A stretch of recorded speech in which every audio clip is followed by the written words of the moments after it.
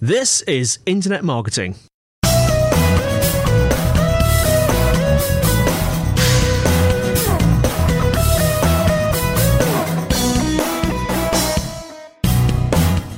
Hello everybody and welcome to Internet Marketing episode 208, brought to you by Site Visibility at sitevisibility.com. And in today's show, Kelvin talks to digital content marketer Ryan Skinner of Velocity Partners. So Ryan, can you tell us a little bit about yourself, your background and Velocity Partners, and kind of, I suppose, what's the story behind Ryan? My name is Ryan Skinner. I'm an American digital marketer working for Velocity Partners in London. We're a specialist B2B tech and content marketing agency. I work on the account side, which means basically that I help our usually tech clients make the most out of their digital marketing and get leads in through their website and all that good stuff. And generally using content marketing type techniques and tactics. And do you think there's something about kind of content marketing and B2B that particularly kind of goes quite well together? Sure. B2B is typically, those long decision-making processes where there's lots of, it's usually a slow process and lots of rounds of decision-making and different stakeholders. So content marketing works quite well in that perspective, in that it's the pull, that the market pulls the information they want as they need it to support their decision-making process. So it allows it to go according to their purchasing rhythm, their sales rhythm, which makes a lot of sense. And it allows the company that's marketing to try and develop content and materials that meet the needs of their buyers as they go through that process. So there's a good mesh there. Do you find that there's kind of almost a general pattern of how there's kind of, I suppose the path that people take through information, that people tend to maybe download a general guide, or, that kind of is kind of common across B2B businesses, or is it actually completely different for every business sector and even potentially different for different clients within the same sector? There's some generalities, but you can oftentimes find that sometimes people will come to a B2B site and they'll be ready to buy, and we found instances where a vendor will try to get them to read this ebook or to read this blog post, but they're actually just ready to buy and they can't find the place on the site where it's just, let me talk to a salesperson and buy your product. So you don't want to get in the way of a sales process, and that's something that we keep in mind all the time. But at the same time, yes, there's like a 4 or 5 step process. Oftentimes, companies will be researching issues that they're facing without even knowing exactly necessarily the problem that they're trying. They'll have a pain point. For example, they're struggling with their invoicing process. They don't know exactly what's wrong, so they'll be Googling, they'll be doing their own research, reading articles about what other people are doing. They haven't really defined what the problem is, nor do they know the solution. So content that starts helping people define their problems up front is usually really, really good content, in that you're taking them at their pain point and starting to give them a vocabulary to talk about it before you even start talking about your products or anything like that. And then you proceed to helping them define more narrowly, and then they're going to get to a phase where they're actually considering different products because they've determined what type of solutions they're after, and then finally they're going to make a call, and at a certain point, when they're going to make that final decision, usually the marketing steps back and sales takes over. And you talked there about kind of some of the different types of content that that a B2B business would potentially be putting together. How have you found the process of kind of coming up with the ideas for those pieces? Because I suppose once you've got them in place and it's working effectively, it's kind of it all feels self-evident. But kind of how did you come about the kind of the process of deciding what those pieces of content should be? Do you have to ask the question first? Yeah, well, yes, I would argue that we should. There's obviously working out the strategy of what you want to say to the people. That is your high-level strategic issues. What is special about your product? What kinds of people are going to be interested in your kind of product? What kinds do you not particularly want to attract? The kinds, for example, you find a lot of businesses that want to focus on other large businesses because they'll find that the cost of the sale and the cost of the maintenance of, for example, a smaller business that doesn't bring in the revenue isn't going to be sufficient. So in their content marketing, they can practically, between the lines, say to those kinds of companies, we're not going to be interesting for you. We're not going to provide the level of service that you might need because you don't have expert expertise on your side that can pick up and use our software, for example, or that kind of thing. So yeah, I think having some strategy up front to determine what kind of messages do you want to stand behind is typical marketing messaging and positioning, but then applying that to specific pieces of content that are going to be useful for the people you're targeting. Potentially, if, the main way that you would measure a piece of content perhaps traditionally would be the number, in a B2B context, of the number of leads that it generates or the number of sales that it generates. Does that potentially become quite tricky if you're then using particularly the lead stage, in terms of if you're trying to pre-qualify that traffic? Yeah, well, they're often working with, for example, marketing automation systems. So you're starting to see who's coming in. And of course, with content marketing, you're oftentimes going to want to have a pretty good relationship with your salespeople so that they're telling you what kinds of people are going to make for good sales, what kinds of people, when you get into a telephone call, are going to make for what they call a sales qualified lead. So you're going to have to work all those things out, preferably in advance, so that your metrics make sense. Mm-hmm. Obviously, if you're developing content that's getting lots of downloads, potentially lots of form fills, but the people that are doing that aren't going to be ever interesting for sales, then you'll have some pretty looking metrics. You'll have big numbers maybe, but it's not going to be the type of stuff that moves the dial on your bottom line, and that's obviously not going to have lead to a lot of smiles in the C-suite up top. And you talked there about marketing automation. I think and there's a kind of a huge kind of connection that's being made in many cases between content marketing and marketing automation. From your experience of kind of dealing with those kind of pieces of, I suppose, platforms rather than even pieces of software, what's kind of the things that someone, if they're potentially looking at deciding on going down the marketing automation route, the things they should be looking for, or the things that you've kind of seen that you wish some of those solutions did a little bit better? Well, marketing automation is it's a complicated piece of software to use in a really good way.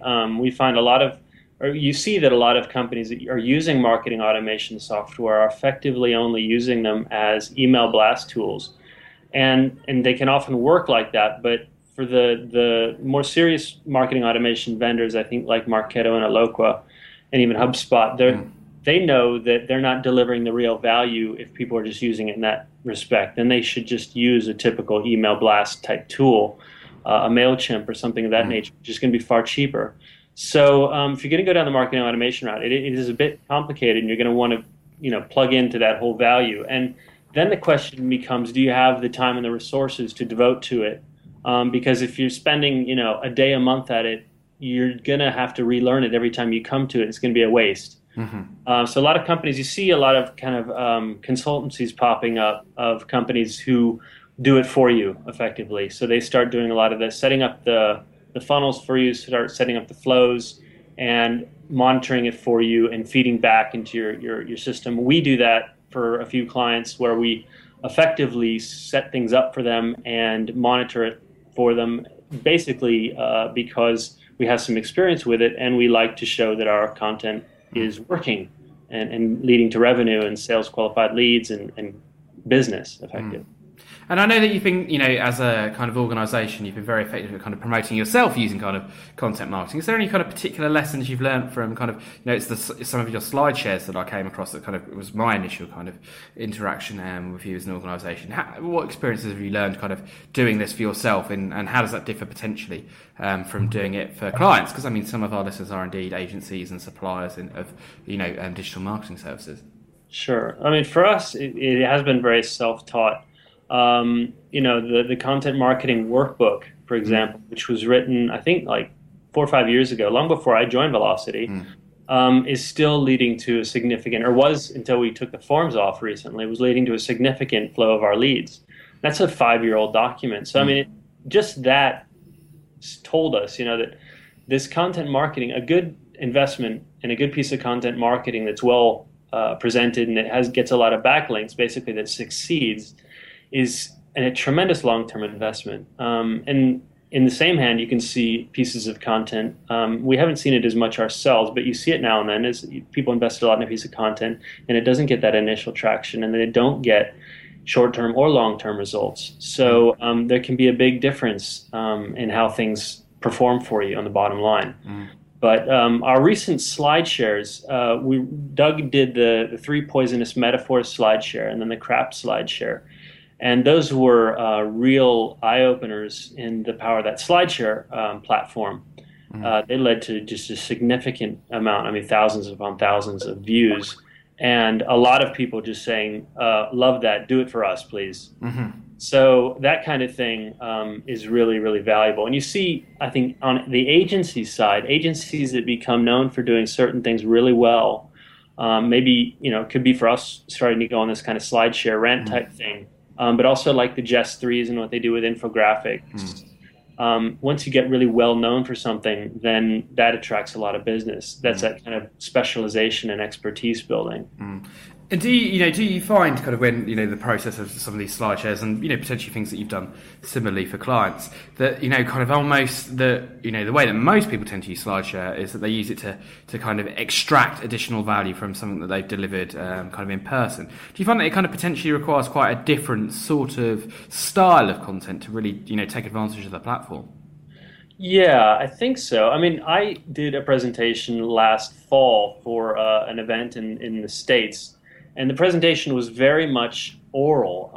The slides were very visual. And I went ahead and put it on SlideShare. I have to do a recording for it because without the talk track, it's, the value just isn't there. You see a lot of people doing great visual presentations where effectively each slide is just maybe a visual and a word, which is great for when they're giving, a 2-minute spiel around it. But when it just sits on SlideShare, it's not doing too much. So you'll notice that the rants that we've done, it's obviously very all self-contained. You don't have to have a talk track next to it. So I mean, there's that for sure. And I think, there's two routes that people are often using SlideShare. One is, as you say, kind of the trying to extract a little bit more value from a presentation that they've given. So they put it there and maybe get in some more leads in that way. The other way is people who are building, basically it's kind of an ebook light or a self-contained piece of content that goes on the SlideShare platform. And that's what Crap or Three Poisonous Metaphors were. And how do you feel about kind of the world of content marketing? I organised an event called the Content Marketing Show, which kind of perhaps has, I suppose, a slightly SEO route, even if that's not necessarily the direction we want to go in. How do you feel about this kind of like potential, the term being used in potentially quite different circumstances to mean quite different things, like to the extent that the content marketing, I think it's the Institute in the UK, are rebranded from contract publishing, which is kind of potentially very different from, a kind of white hat version of link building, or very different for, building social stuff that's, designed to get shared very widely on social networks, but potentially might not lead to links. Do you know, is that kind of it? Actually a problem, or is it something that kind of like doesn't really matter as long as you know what the objectives of your campaign is, you can do it, and it doesn't really matter what the label is? Well, I think it is a problem, and I think it's a problem for marketers to a great degree. And you see the whole content marketing field is very hot. Something like the eConsultancy report said something like 90% said it was going to grow big time this year. 70% were going to invest more in it, which was the highest tactic growth in terms of any tactic in market. So there's a huge flush, people pouring into it. But there's Content Marketing Institute and probably the Content Marketing Association you refer to, I'm sure they have their definitions, but there's very, very different ideas of what it is and what's part of it. And of course, you'll find the SEO agencies are doing content marketing as an SEO agency. It's basically like a new form of SEO. You find the contract publishers doing it in their own specific way. You'll find an agency that's special, like Just 3 and infographics.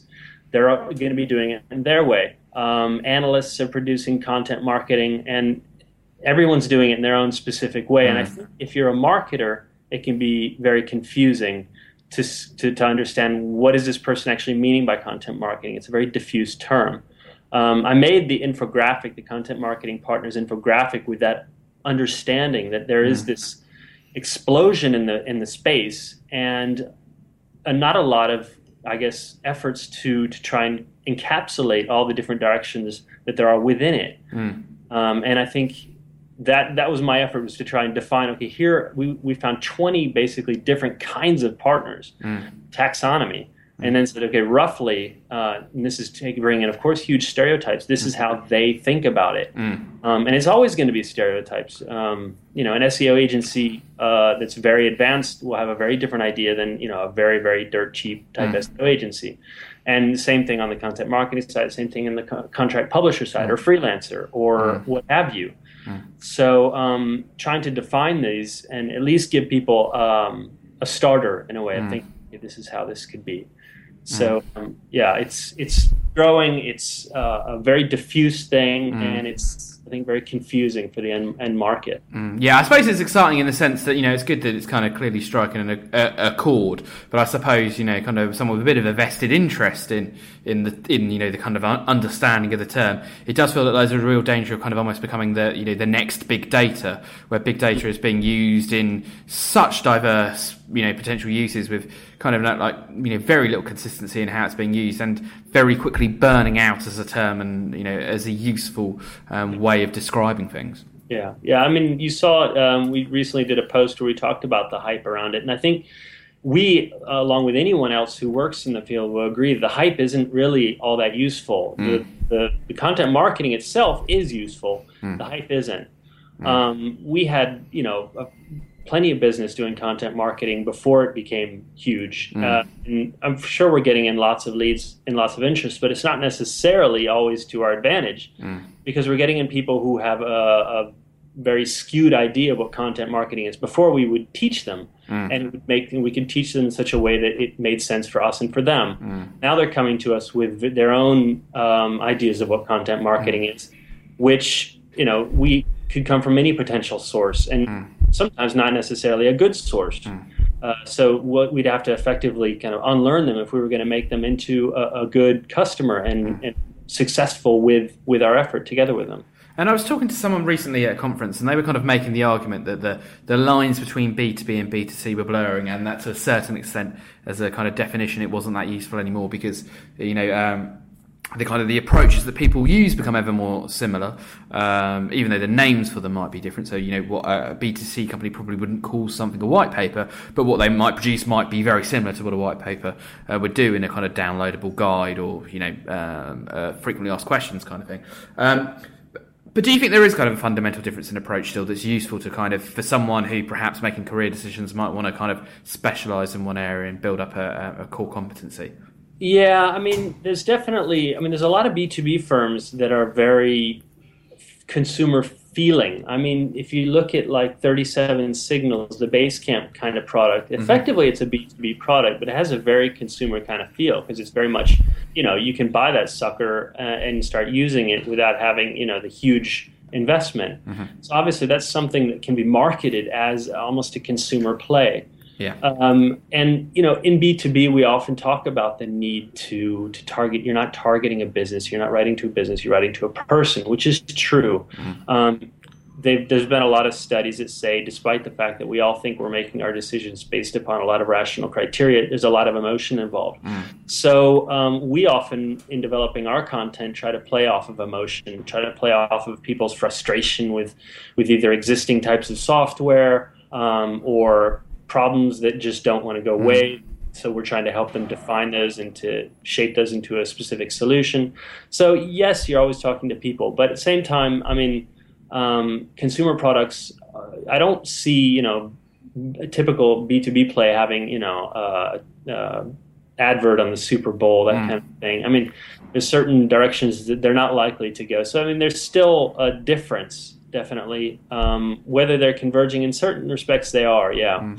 And do some businesses find that tricky to kind of find that kind of emotional connection and resonance there? Because, in a lot of B2B, you talked about kind of, software services and, many of those types of businesses, they're kind of pretty well equipped to, modern businesses that perhaps don't have legacy approaches to their marketing. So therefore, they're very able to kind of position themselves in new and, potentially different ways. Do you find kind of like longer, more established industries perhaps find it a little bit difficult to kind of break out of that in kind of suit and tie and, RFP kind of mentality?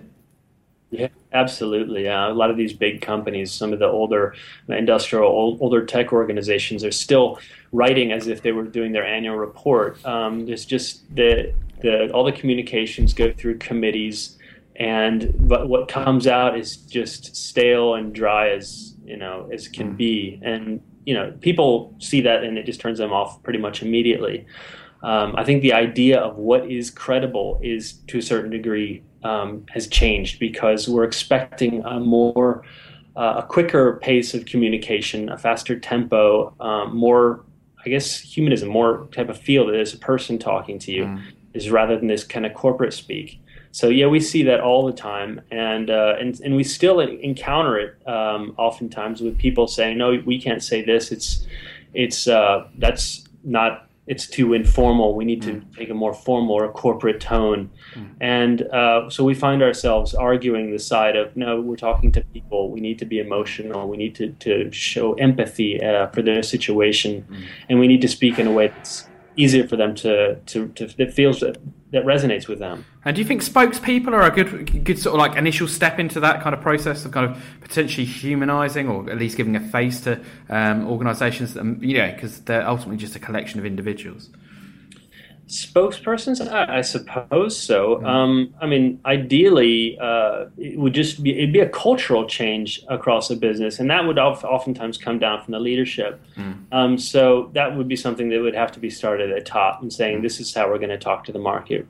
We're not going to talk to the market like in corporate speak. We're going to talk to the market in normal human terms.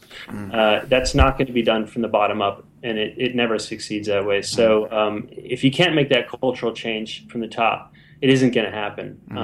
And bringing in one spokesperson to suddenly be the easygoing talking guy, if it's not supported from the top, and it's not really effectively pushed through the entire organization, then it'll be a bit contrived. Yeah, I mean, I certainly get that. You kind of often get these people come in who have kind of evangelist as their job title. He's perhaps been brought into an organisation, or someone who's kind of within the organisation who's kind of developed a voice or personality of their own, and then they're kind of given the remit of kind of personalising the brand. And although they do make good movements on that, it's kind of, you sometimes feel that it's kind of a bit of window dressing in some circumstances.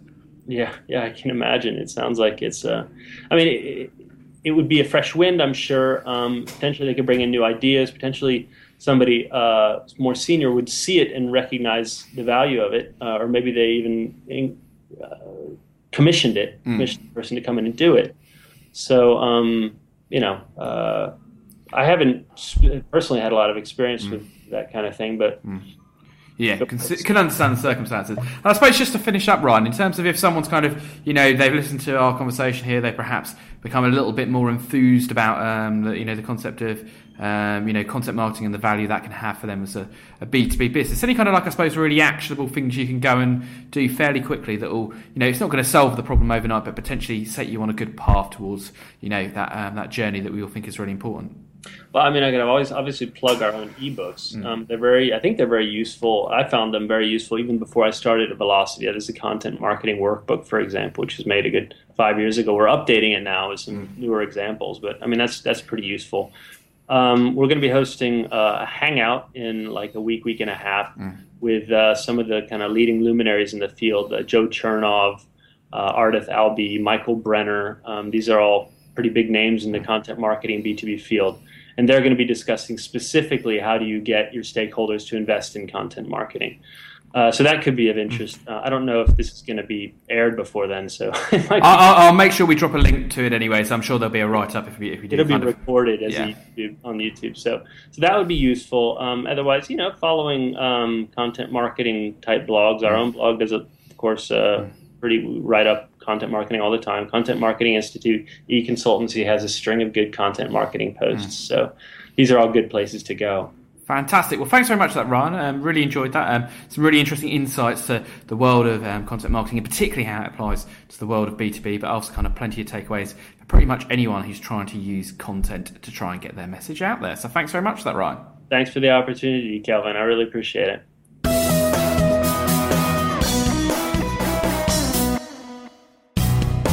Well, that's it for today. Thank you so much for listening. You can find us on the internet at www.internetmarketingpodcast.org, where you'll find show notes, links, and instructions on how to subscribe.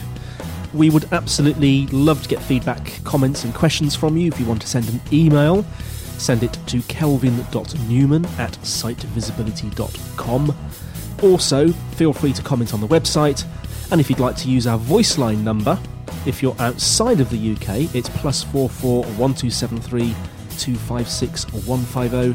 If you're inside the UK, it's 01273 256 150. And you can leave a voice comment or question and we'll play it on the show. Also, we would absolutely be delighted if you would give us a rating on iTunes itself. Well, that's it for now. Andy White signing off until next week on Internet Marketing.